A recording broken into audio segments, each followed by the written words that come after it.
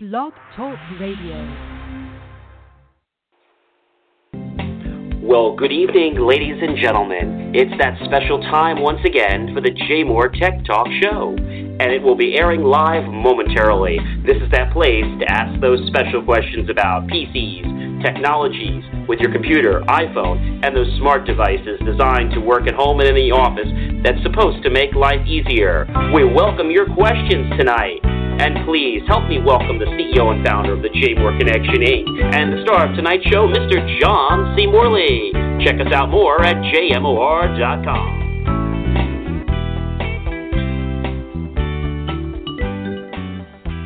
Well, good evening, ladies and gentlemen. It's a fine Monday night, and got a little bit cooler tonight. Actually, not as warm as the other days, but I hear the weather is actually going to be changing, I guess, as we get to the rest of the week.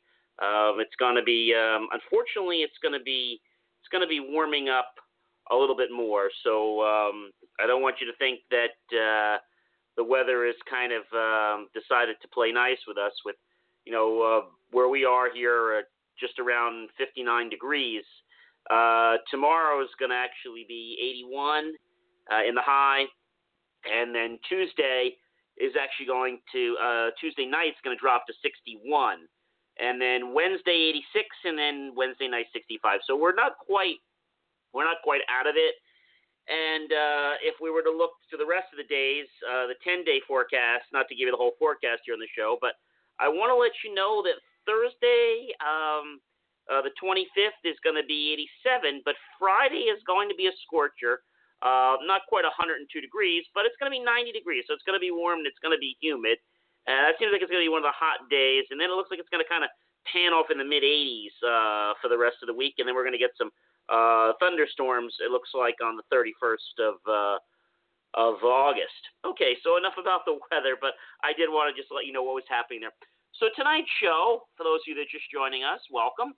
The JMOR Tech Talk Show is happy to be celebrating its 32nd episode in the first season, and we'll be talking about tonight the technology behind the 2006 Rio Olympics.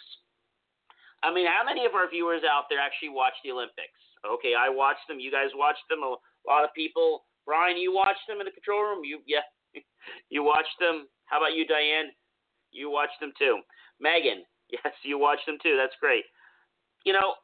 The thing about when we talk about the Olympics, and we talk about, you probably know we did a tech show of, kind of the magic behind or what powered the Super Bowl, right? And, we don't really take, I guess, a lot of, what you want to call, or pay a lot of attention, I should say, to what actually goes on behind the scenes. We just take it for granted, right? So in the Olympics, the 2016 Olympics, which was the is our 32nd show, and there were a lot of new technologies that were rolled out. First of all, they have the ability to do virtual reality video reviews, which we'll talk about in a little bit. The underwater digital lap counters, which is kind of cool. We'll talk about that. But now, if we think about volleyball for a second, and we all know how volleyball is played with a server and how they rotate, etc., and then when you hit the ball over, and when the other team misses the ball and it hits the ground, the serving team scores a point. Well, teams now can use video to challenge the referee's call. I mean, this was huge in the Olympics because it was always a he said, she said thing, and whatever it was, and that was it. So that was really, really huge. In fact, they didn't realize how huge it was. I mean, they thought it would be kind of interesting and be kind of neat, but it was used quite a bit in the Olympics. And actually, I think in a couple of occasions, tipped the favor in another person's way, and the team that was going to win didn't win, all because of a video replay. Swimming. Now, many of you are fans of swimming. Myself being a Pisces, I love water.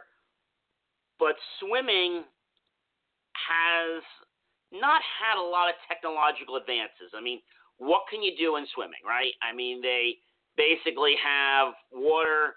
You jump in. There's some timers that you see up on the board, and that's about it, right? And, maybe they're waterproof.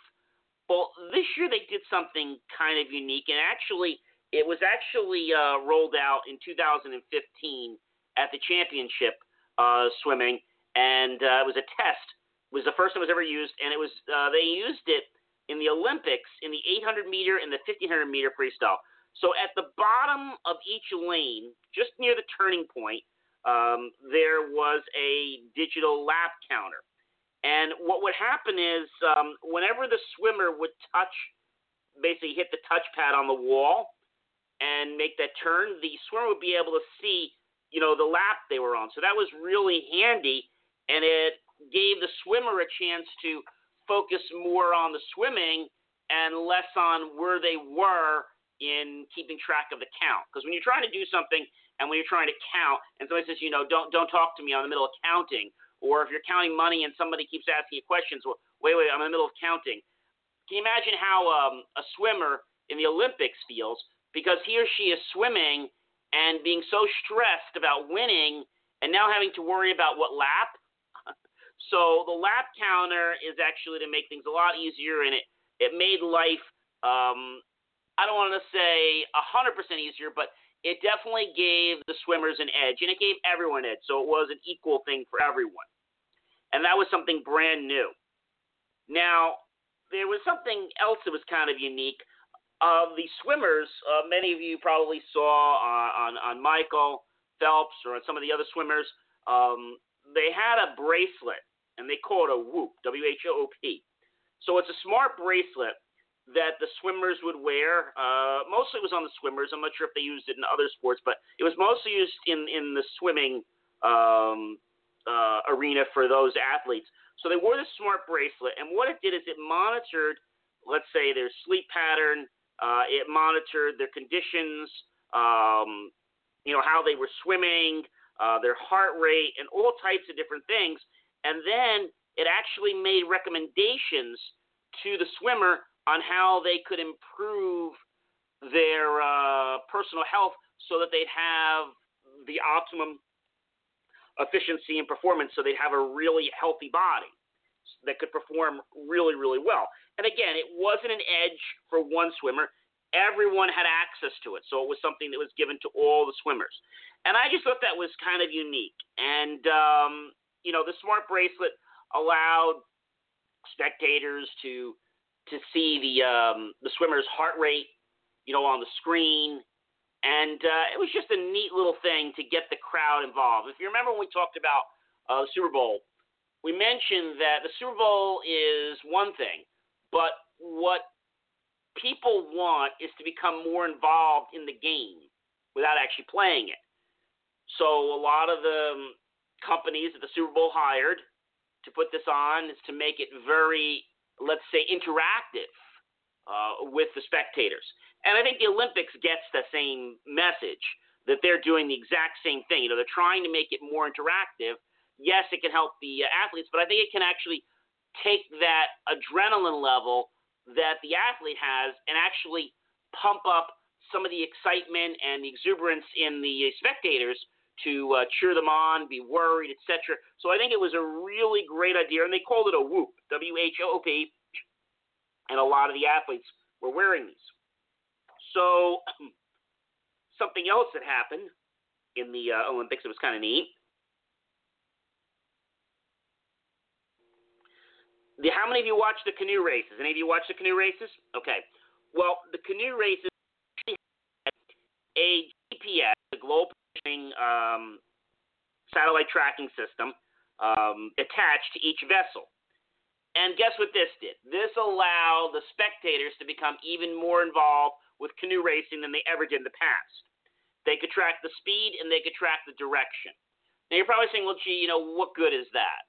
Well, it's pretty amazing, because when you're sitting or standing and watching these canoes, it's very hard to tell, how fast one is going and what's the chances of one passing. Now when you see the speeds, it's very easy to say, oh, wow, this person might pass this one quickly, because now you're not just going by the eyesight, and sometimes in the optical illusion, you're actually going by the scientific of the speed, and you can actually see, well, one's at 100 or whatever it is, and one's at 30. Like, oh, gee, wow, they're really going to catch up. They're going to pass them in seconds if the other one's only doing 20. And those numbers aren't realistic. I'm just giving you some information just to explain it. But I thought that was a really great idea that all the canoes had that, and it just made, I think it made the Olympics canoe segment very interesting, and of course made it very interactive. I think that was something that was amazing. And again, we talk about technology and how technology can not only improve the quality of the game, but enhance the experience for the spectators. And I think that's what we're learning a lot as we hear about the football, we hear about the Olympics, and we're going to hear more about other episodes. We'll talk about more virtual reality and how they're making theaters to become so awesome that they can involve more than just the sense of our hearing and our vision. But we'll talk about that on another show. Now, archery, the bow and arrow, right? So they have a new scoring system with the archery, and this new system actually, it looked very similar to the old system, okay? And the paper on the front that you look at is about the only thing that's the same, okay? That's all we really see. But this new system had the ability to determine accuracy in 0.2 millimeters. That's pretty impressive, which is a lot more capable than the human eye, right? If we were looking at that with our human eye, we would kind of be like, okay, is it there? Is it not there? I mean, that's just like so close. There's no way the human eye would detect that. Even if it was right butt up against it, it's just not going to be able to detect that. So in this new archery system, what did they do? Well, they did some pretty neat things. They upgraded the acoustic technology, which was in there in the previous Olympics, to the new laser technology, which is what's able to give us that honing precision of 0.2 millimeters. That's how we have it so great now. And because of this, it actually made the scoring system much more precise. And it meant that the athletes had to really be at the top of their game. So a lot of times we talk about the how systems were designed to, make things easier for the athletes. But in this sense, it wasn't really to make it easier for the athletes. It was actually to make it more precise, because when you scored archery, you can't do it by eye. They had to use some type of system. So they used the sound system before, the acoustic. And now with the laser, I mean, they have to be really on their game. And the score is calculated with millimetric precision. I mean, that was just so amazing. They were never able to do that in archery. So the archery competition got so much more participation from the outside audience because of this extra ability that was added. And I thought that was kind of neat. Now, there was also the weightlifting. I don't know if any of you caught the weightlifting, but what they did with the weightlifting was they added some technology with the cameras, so now they could actually get all the angles shown as opposed to just one angle. And again, kind of putting more in that play of the virtual reality, right? Kind of going more toward that realm. But basically just trying to give us more of the 360. Remember we talked about the 360 vision for the football? Same concept, but they incorporated that in the weightlifting, because a lot of times when somebody lifts a weight, you're missing something if you're just looking at the front or just looking at the back or the side. You want to get a chance to see them in a 360 perspective so you can see the differences between them. And, again, that made the scoring for weightlifting a lot harder, and the judges had that tool so that they could definitely utilize that. And, when we think about the Olympics, and all the work and all the money and the effort that goes into it, the thing that most people don't realize, and I think this is kind of interesting, whatever company we're talking about, and I'm not going to mention any per se, but let's just say one of the food venues, okay? And incidentally, there are over 4,000 point-of-sale terminals, but we'll get to that in a minute. In all the areas of the Olympics and the venues, the thing that is very, very interesting, okay, is that when we talk about, what's going to happen or, how they've made changes. They try to make things so easy and simple. And again, we're gonna learn about that in just a second. But the Olympics was designed, as I said to you, to be a catalyst to get more people to go to. Now, getting back to my initial thought here, is that most people don't understand that when you go to the Olympics and you see these great big companies there, or you see companies every day that serve coffee or tea or serve beverages right here in the United States, around the world, you think they're making a ton of money. And I thought that at first too, but I have to be honest with you, they're really not. You see, what the Olympics is doing is the Olympics is causing basically a brand recognition. So by the time you think about all of the effort and the money that the vendors have put in for this particular, let's say, kiosk, whatever they're doing, I won't tell you they're losing money. Maybe they're making a little bit, but they're not really doing it to make money. And this is interesting. They're doing it so the brand recognition sticks in your head and that you're going to want to buy that product, so that you're associated with the Olympics, and so that now you're going to choose to buy more products. So that's how they make their money. It's not primarily from the Olympics. It's from all the sponsorship and co-sponsorship opportunities. So about that, it was kind of interesting, because I always thought that, they made lots of money at the Olympics, but unfortunately they don't. And the question is, well, why do they want to keep doing it? Well, if XYZ company doesn't do it, then somebody else is going to step up to the plate, and guess what's going to happen? They're going to lose their brand recognition. And I think that's the main thing that comes to play here, is we talk about brand recognition, and if I don't have the brand recognition, then guess what? Somebody else is going to have it. So they would rather lose some money, or nearly break even, or even be a little bit under break even, just so they don't lose market share in the awareness of their product. Okay, and I thought that was really, really interesting. And when we think about the different venues, and we think about all the stuff at the Olympics, the thing people don't realize is that the Olympics actually, every event you go to, like the opening ceremonies, the closing ceremonies, everything is a ticket or a pass. And if you want to go to swimming, you have to pay to go to that swimming, to go to that competition. You have to pay for every event. It's not like you pay one price and you just get in. I mean, they have package deals, but you have to basically pay for admittance into every single venue or event that you want to go see. Maybe you want to go see archery, or maybe you want to go see swimming, and maybe you want to go see canoeing. Because remember, when we see it on TV, we actually don't see the entire performance. We just see like the finalists at the end, because it would just take a very, very long time.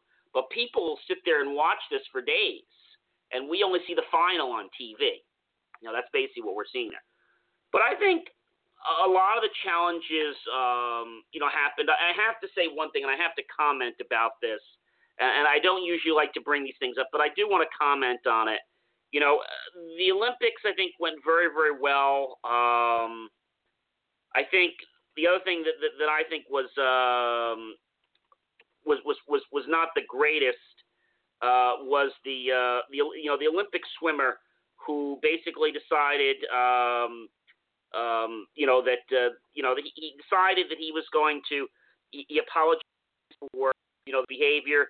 So the visitors apologized, and it's just Ryan Lochte, as you remember. So the American visitors had apologized for the Olympians' behavior with a feral message on the Rio airport wall, and they've been leaving messages to the people of Brazil and Rio on a marker board inside the airport. And one section of the board was littered with comments from people who are sorry about Ryan Lochte. And Lochte, 32, apologized to the people of Brazil when he appeared on the Today. But they put on the great games, and he was very immature. He had intoxicated behavior, And I think, this really draws a point home. And, no one's perfect. But, when you're on the stage and people are looking at you, I think it's even more important to be on your best behavior because, you're setting an example for our country. And I think a lot of these people that go out to the Olympics, and nothing against any of them, I think a lot of them are very mature. I think they just, they feel like they're on this great big field trip. And yes, they have to work and they have to swim. And yes, and I know there's a lot that they have to do. But when they're not swimming, they become, I don't want to keep this G-rated, they become very arrogant. Let's just say they become very arrogant, and that's just not the kind of impression that I would have expected from a U.S. Olympian. I think that's really bad. And I think our country needs to work on making sure that not only do we pick Olympians that are good in the sport, but that we work on their behavior. And I think that's really important because, what he did and, the fact that he got drunk, I understand that and what happened. And yes, it was all a mistake. But that should have not even been tolerated, okay? I mean, they should have known better. I guess common sense isn't common anymore. But they really should have known better. And I have to tell you, I'm very, very disappointed, not just with him, but many other athletes. They feel like, they're winning these medals for us, and they can do whatever they want because they suddenly are the best. Okay, they're the best, and we have respect that you've done it. But that doesn't mean you can do whatever you want or say whatever you want or disgrace our country or disgrace, or show a bad attitude toward countries that you're visiting. I mean, we're guests in their country. You think we could be a little bit nicer? So that's what I have to say about that. I don't want to go into it too much. I know we've heard a lot about it on the news, but I did want to bring it up just because, these different swimmers, they've had issues before, and I think the other thing that was interesting that was interesting is that his attempt. I'll go back here to Ryan here. At damage control seemed to be too late. When he announced it on Monday, and they were already ending their sponsorship of the swimmer. And a little over 2 hours later, guess what? Ralph Lauren and Gentle Hair Removal dropped him. So I have to say that, when you do things, there's consequences, right? And I think hopefully what Ryan did and some of the other swimmers and other athletes can see is that, it's not just about the gold medal, okay? His apology was very shallow, and I think he realizes what he did, and I think he also realizes what happened, and it is too late, and that you can't just do whatever you want to do. But I hope other people that are Olympians or in their training take this example and say, hey, we can't be like him. Usually we want to be like him and be a role model. We can't. And I hope aspiring athletes that are going to become the new up-and-coming for the Olympics in 4 years from now will see that this is what it's about. And, making the exaggerated claims about the armed robbery and sharing his hope that he'll still be able to compete, I don't know. He damaged his reputation, all right? And enough said. I think we learned a very, very important, and I think he learned a very expensive lesson that you don't get a second chance. And I have to commend Ralph Lauren and the other sponsors for yanking their sponsorship from him, because I would have done the same thing. Just because you're this great athlete, and the minute you make a mistake, I'm not saying make a mistake, because everybody can make a mistake, right? But when you cause such a disgrace, I mean, if you do something or somebody steals something or something happens, and there's a reason and there's a mistake or something, that's there. But when you disgrace an entire country, okay, and then you have the nerve to not only disgrace our country, but then you're also disgracing the country you're visiting, that's pretty bad. So I hope that many of the other athletes at this Olympics and other Olympics to come, both winter and summer, will never, ever do anything like that again. I don't think I've ever seen anything like that before. And, again, I hope it's the last time. But in the past, he had gotten very, I'd say, bold. And he thought he pretty much could do anything he wanted.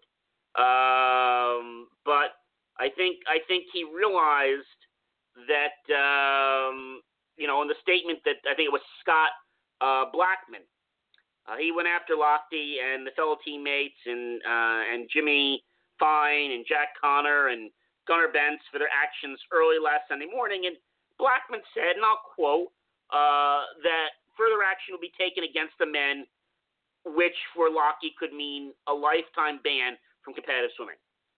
So, I think the other people now are realizing that it's really important about who you hang out with. And, realizing that just because you're the best at something or you're a great swimmer, that doesn't mean you have the right to do things that are going to disgrace our country or disgrace people there. And I'm not talking about lifestyles or anything like that. All I'm talking about is having respect. Everyone can live the life that they want to live, but they need to have respect for themselves and have respect for others. And as long as you have that respect, then it's okay. But what he did, and in the actions of how he did it, it just made me feel like, he just got out of high school, or just went into high school, and he was trying to impress his buddies. And that's not what we want to see from, a United States Olympic swimmer. That's not what we want to see. And so I hope Ryan got the message, and I hope all the other Olympic people that are on the team got the message, and the new people coming up. But I think they did, because the actions, the way they were taken, and the fact that he lost his sponsorship, I don't think anyone on that team, if they were offered a sponsorship, would even think twice about doing something that may disgrace or something illegal because they could lose their sponsorship. So I think that's enough. And then the fact that you could be banned from the whole U.S. swimming team, that's enough right there. But, the fact that, Ralph Lauren and, they pulled the sponsorship, I think that shows the kind of company that Ralph Lauren is and these other companies. Hey, we don't want somebody representing us that can just do whatever the heck they want. And I know, Brian, is it time really for a break? Okay. Well, listen, ladies and gentlemen, we have a lot more to cover. So stay right where you are, and we'll be right back after this quick break. For IT services and data destruction, the JMOR connection should be your direction. Engineer technology to grow your business. Our custom solutions are at your service. JMOR should be your direction. The JMOR connection. And welcome back, ladies and gentlemen. If you're just joining us, you're tuned into the JMOR Tech Talk Show. We're on episode 32 in Season 1, and we're talking about the technology that powered the Rio 2016 Olympics. So we were just finishing our conversation about now. I there's some more that was actually taking place at the Olympics, kind of the magic. So I already talked to you about the fact that they wore these Whoop bracelets, different athletes, right, the swimmers and other athletes. So the bracelet actually got a lot of vitals. It did heart monitoring in real time. So the spectators could see that information. Plus, it gathered other information that they could gather offline in app and be able to make recommendations on how to sleep better, how they could tune their body better to be in better shape for the optimum performance that the body could achieve. So I thought that was really great. Some of the more general things. So, anytime you have this many people in a venue. And there are people from all walks of life, people with all kinds of mindsets, all kinds of personalities. We don't know what we're going to deal with, right? We don't know, just like at the Super Bowl. We don't know if we're going to have anybody crazy there. We don't know if everybody's in their right mind. We just don't know. So they have to, unfortunately, have guns. But I think the thing that was done really uniquely at this Olympics is that it wasn't just a plethora of guns everywhere. They all had RFID tags on them. And that made it very easy for management and the organizing companies to detect where guns were, deploy them, move them around. I thought that was really strategic.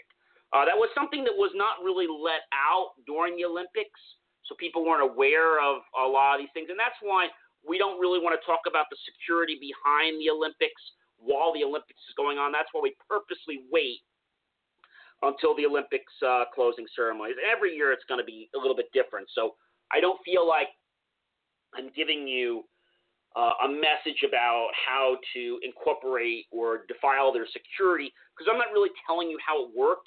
I'm just really telling you that they had the system and they managed it and they were able to track their asset. I'm not telling you any of the more of the specifics because I think that would just not be appropriate. And so the spectators had what we called the near field communication. It's an NFC bracelet. Okay. So before we talk about what the bracelet is, so they wore this bracelet, and an NFC-type device. It's a near-field communication device. It uses short-range wireless connectivity standards. It was followed by the ECMA 340 and the ISO/IEC 18092. And basically, it uses a magnetic field induction, and it permits communication between devices when they're either touched together or brought within a few centimeters of each other. Let me give you an example. When you go to your store and you have a card, let's say you have a device, let's say your phone, and you want to pay with that phone, you could touch the phone to the device within a few centimeters and it pays for it. Now, that's actually something that happened at the Olympics, which I think is kind of unique. So they came up with this bracelet, which is all brand new, and all of the spectators got to wear a bracelet.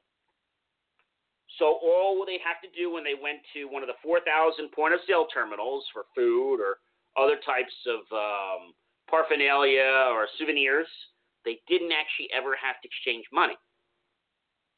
They could just tap or bring their bracelet within a few centimeters of the payment device on the counter, and it would communicate and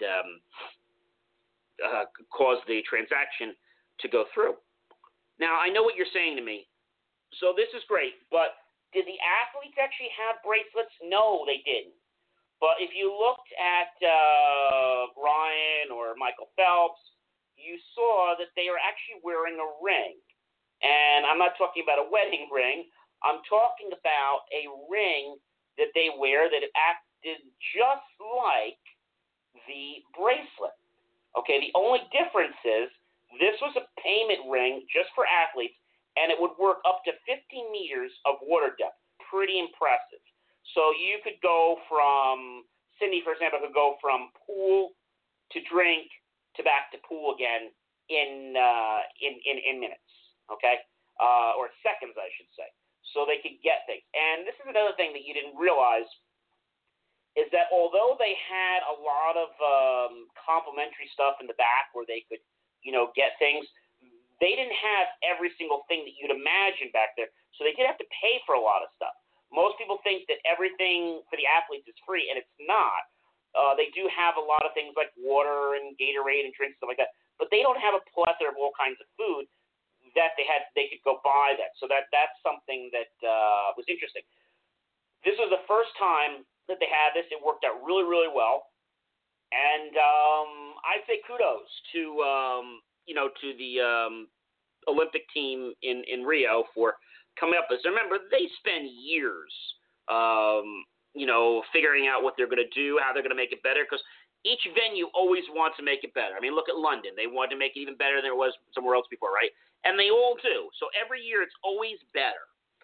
And this was a great technology and a great improvement. So now we're going to expect this at future Olympics, just like at the Winter Olympics. So everything is kind of like a building block that helps make the Olympics even better, better performance, better security, etc. Now, there was this whole thing in the Olympics about going green. So going green is the whole concept of, using less energy, less carbon footprint through less resources, having to burn off gas, fossil fuels, etc., by causing less of a carbon footprint, thus creating less emissions into the air. So in London, okay, and let's just compare in 2012, they actually had 719 servers deployed to manage the 2012 London Summer Olympics. In Rio, I bet you'd probably be happy if we took that number 700 and I said, gee, they brought it down to 600. That would be that'd be a nice accomplishment, right? Or maybe if I told you that out of 719, if we took that number and let's just say, I don't know, cut it down to 359, you'd probably think that's great, right? It's a 50% reduction. They did better than 50%. They lowered the servers in the Rio 2016 Summer Olympics. Get this, ladies and gentlemen, 250 servers. That's from 719 that ran the Olympics in London. They only had 250 servers at the managing the Rio Olympics. I thought that was kind of amazing. And at this Olympics, there were 500 people in 37 venues that were involved in 3 days for security, operational testing. So they really went through their paces before, the Olympics went live. And I say kudos off to the Rio Olympics. They really outdid themselves. And I think the next place hosting the Olympics is really going to have to step up their game because, technology is always changing, and although technology changes, they can't just throw something into the Olympics just because they want to. I mean, they have to test it, make sure it's going to work. Is it going to be consistent all the time? So there's a lot of things. Just like I told you about the lap counters, they tested them at the 2015 championship swimming, and then after they worked fine there, they rolled them into the Olympics. Pretty amazing stuff, and, it doesn't just end there. Let's talk about some other stuff. So you're all familiar with GE, right? Well, also in the GE, we had they had MRI, an MRI X machine there. They had X-rays. They had ultrasound. And for the first time ever at Olympics, they now had access to the EMR, electronic medical records. Okay? And I thought that was pretty impressive. And when I saw some of the pictures of these X-ray machines, I mean, they look better than some of the top hospitals I've seen with X-ray machines. I mean, these were really, really stellar. So they could get the treatment that they needed very quickly, very, very easily. And I think that was absolutely amazing. What I'm not sure of is, I think it was just one facility that housed all these. Because, again, this is a pretty big expense. So I think it was just one particular medical base. I don't think each building, like the swimming building, had their own EMR. I think there was like one venue where they housed all of these X-ray and medical type equipments for diagnostic. So it doesn't just end there. So the lighting was another thing that was really planned well. The lighting, they improved it at all the critical public spaces, the Central Business District, the Flamingo Park, and get this, it was all telemanaged, which actually saved them over 50 to 78%. I think that is really, really cool. Now, There's one other thing that they did in the medical arena that I almost forgot to tell you about, and that's PACS. And some hospitals don't even have PACS. So PACS is a picture archiving communication system that allows support from multiple systems and machine types, X-rays, operating systems, etc., so they can basically communicate back and forth. So I thought that was really, really interesting. So when we talk about, the Olympics and we talk about a lot of things that are happening in the Olympics, I think the most important thing has to be, how do you put all this together in such a short amount of time? And the answer is you don't. I mean, they plan to do stuff like this. I mean, I'm telling you, they're literally doing stuff like this for years. We're not talking, like 6 months. We're talking years. And these technological innovations were, like I said, they were just so amazing, what they did. And, they keep trying to push that envelope just a little bit further. And sometimes they push that envelope actually make sports a little bit harder because now the athlete has to be even more precise than they were before. And I think that's kind of amazing. The thing that's kind of interesting to me is how, they bid on these next sites for the Olympics and how they go through all this stuff. And, now they took care of the money issue. So now like I said, the one lady I was mentioning to you, who they showed in the commercial, Missy Franklin, she can go for the pool to payment, all with just the tap of her ring. So again, very, very easy, very, very simple, and all of this gets basically done through a little terminal. So when I mentioned to you at the counter, a lot of these are in the counter, but they have these portable machines. So literally it's like a credit card terminal, and very easy. So, when they're trying to get payment, the servers walking around, they can just, helping the athletes because they had a little better service there where they would tap around. And they could just tap right there. And, again, they made it easier for the athletes. But, again, I don't want you to think that it was free because it definitely was not free. But when we think about, the Olympics and, what's going on with it, there's so much that's happening that I think makes this, how can I say, almost hard to get your head around because – with all the changes, there are lots of different types of systems. Everybody's trying to put their systems in there. And then they had another system that I thought was kind of interesting. They have this helmet that actually that you kind of put on your head. It's like helmet is like kind of like cap, not really a helmet, more of a cap. And it electrically stimulates parts of your brain. And so when they're doing their practice, it actually helps them get the best benefits out of practice. So this way they've activated those parts of the body. I thought that was kind of unique. You can actually buy that cap today. It's a little under $600. It was like $589 plus tax. And so that's another unique thing. But, I mean, if I had to look at the entire Olympics, I'd say as a whole, there is so much going on at the Olympics, and, everyone is just trying to get from where they're going.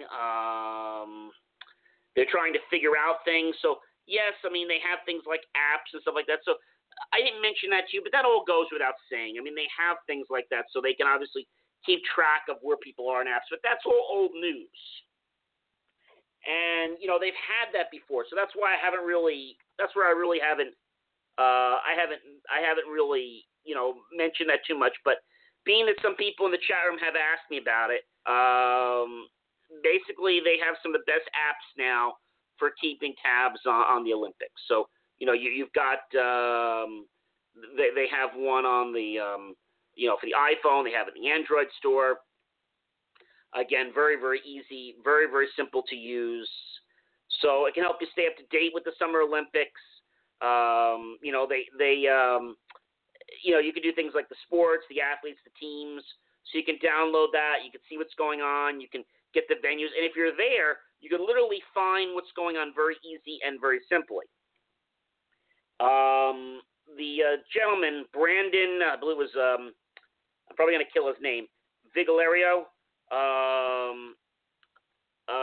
wrote about the apps and the software for the Tech Republic. And he is award-winning. He was the writer, and he worked as an IT professional, and he served as the MP in the U.S. Army. So he was kind of the key person to all of this. So, again, everything that's going on, like I said, they have the apps, so you can see stats, you can see the athlete's current heart rate.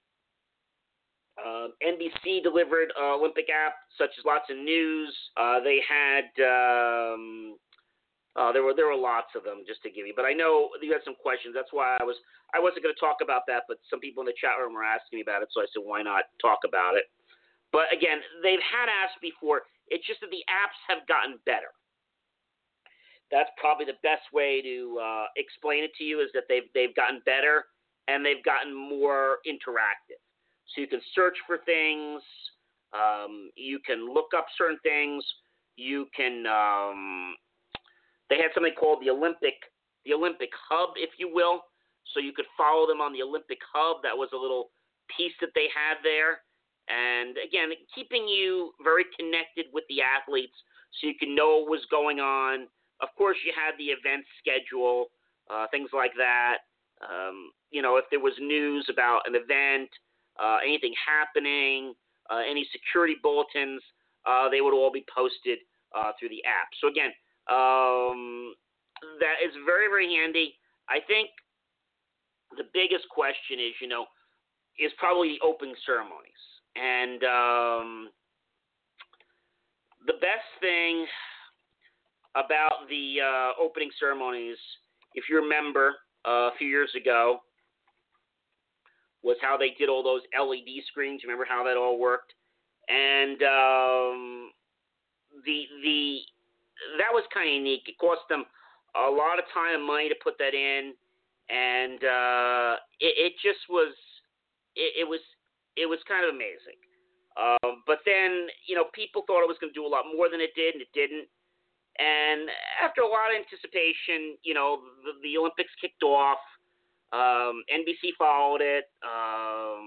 Matt Lauer, Meredith Vieira, Hoda Kotb, they gave you everything that you hoped for. And, the outfits in the parade, nations, definitely grabbed our attention, I'll say that. The performers inside the stadium, I think it's interesting, was the simple idea, the way the world comes together once every 4 years for 2 weeks of summer sports. I think that's just amazing how that happens, and how we have that kind of a union around the world. That's kind of unique. What else can I tell you about the opening ceremonies? I guess the other thing I wanted to say is that,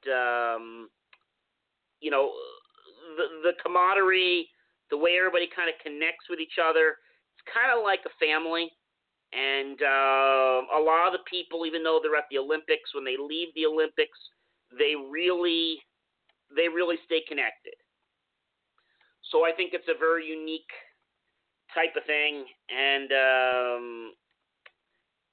I guess the other thing that's probably important, I should tell you, is they got even more proficient with, how they gave out the awards. I'm sure many of you are following that.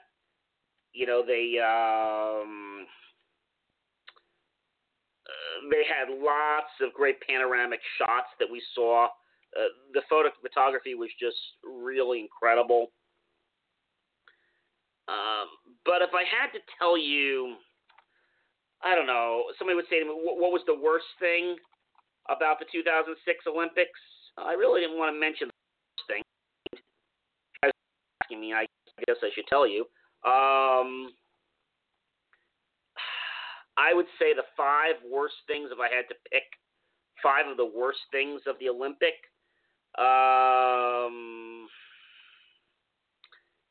The Russian doping scandal.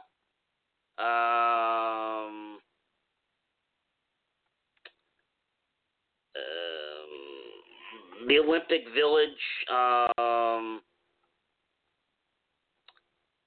was inhabitable, so many aspects of the Olympic Village are beautiful, but the condition of dorms were not. And due to electrical and plumbing problems, the leader, Kitty Chiller, had to keep the team out of the complex until the problems were fixed. So they had those issues.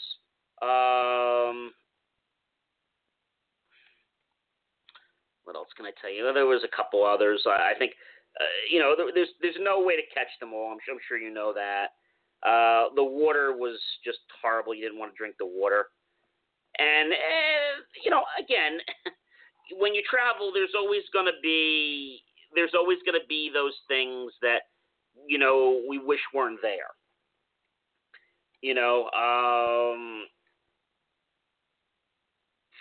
There was a person who kicked a referee. I thought that was really uncalled for. And when they light the Olympic cauldron, at the ceremony, it's usually really beautiful. But unfortunately, the thing I want to draw back, because we're thinking about a cheat back of, all the Olympics. I would say, in 1988, they had a big issue when they did the Olympics. But, if we talk about probably the six, really only 5 things in Rio, I'd say, because, all in all, I don't think the Olympics were really that bad. I think they really worked hard. Security was definitely on track. I guess the next thing I probably should talk about would be kind of the weird thing. Ticket scalping was a really big issue. The Rio police were cracking down on it very hard when the game started, and so that was something that was definitely happening. One of the spectators got so angry he gave the shirt off his back in a protest.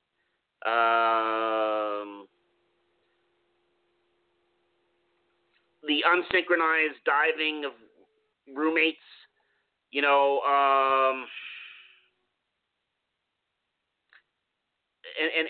I guess the issue there was, and again, this is a G-rated show. They had lots of issues with the swimmers, and then the swimmers wanted to be with somebody else and spend intimate time with someone. That caused a lot of issues because the other person went to sleep. So that caused a lot of issues. Like I said to you, a lot of people at this Olympics didn't realize, and I think they really should sit down and think that this was not a social free-for-all, and can't they just hold whatever they need to hold for 2 weeks? Because, I understand there were lots of situations and things, but the Olympics time was not a time to be dating or being intimate. That was not the time for that. So I think it's not okay to force a roommate to find another place to sleep. I think that's wrong. I think that's really wrong, and some of them were being really nasty about it.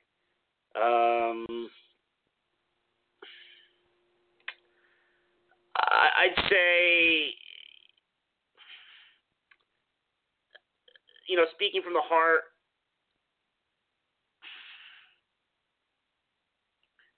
they did have some reports at gunpoint, okay?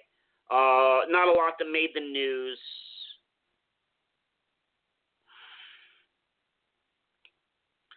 The soccer fields, they didn't feel were green enough. The front yard should have been greener, and the trees should have been greener. Unfortunately, some of the pools, swimming pools, were green that shouldn't have been, and some of the cheese there was green. So, obviously we know the thing about Ryan again. He tried to break down the locked restroom at a gas station. He, basically passed his bodily fluids on a gas station wall when the above didn't work. He fighted with a security guard trying to make them stop. Lied to his mom and told them that he was robbed. He lied to the Rio cops. He lied to NBC about being robbed. And he blamed his teammates for the incident when the security camera footage emerged. So I guess that really says something about some of the players, and I'm not going to say individually who, but I think you have to understand that, you have to realize that you're there as a team. And understand that just because you're so great at something doesn't mean that you're not infallible. And if you make a mistake and you do something wrong, you got to own up to it, right? I think that's really what we're saying. For years, many athletes, whether it be football, baseball, soccer, lacrosse, Olympics, it doesn't matter. If you do something wrong, you have to pay the price. And it may not be a financial price. It may be a cost, such as losing a sponsorship. Maybe it's an ego thing. Maybe you're being kicked off a team. But ultimately, I think the team needs to, when they bring them out there, because a lot of these people are not really schooled. I mean, they should have common sense, but I think they should be schooled about what is appropriate behavior. I think we shouldn't assume that anymore, because too many people getting into the Olympics are very young, and they don't understand respect. I mean, respect is something that very few people seem to have now. I mean, it's like there's an arrogance, and that's okay, but then there's people that don't want to be respectful because I'm better than you. And although that's nice, the problem is that if you act that way to people that are not nasty to you, you're really setting a precedent. And I don't say we want to judge anybody, but when the whole country is getting mocked at, or, people are laughing at you because you're lying, I mean, that's just not right. I mean, this almost happened with another swimmer last year. A few years ago. I'm not going to mention his name, but, and I think we have to understand that there's a limit, right? But, the bottom line is the Olympics, we're here for one reason, and that's to do the best we can for our country and bring home medals. It's not a time to find who we can date or have intimate relations with. That's not what the Olympics is about, guys and girls. That's not what it's about. So maybe you guys need to think about what the Olympics really is about before you decide about someone who's going to be representing our country. And if you're not happy with what the Olympics should be about, then maybe you shouldn't even participate in the Olympics. And I'm really serious about that, because how you portray the country is very important. And again, I'm not talking about lifestyles. I'm just talking about respect. You can do whatever it is that you want to do, but have respect. And if certain things are done in private, there's nothing wrong with that. But always have respect. And be honest with your teammates. Don't drag the whole team down. You're there as a team, right? Don't drag your team down. So, again, this has been a great little recap about the Rio 2016 Olympics.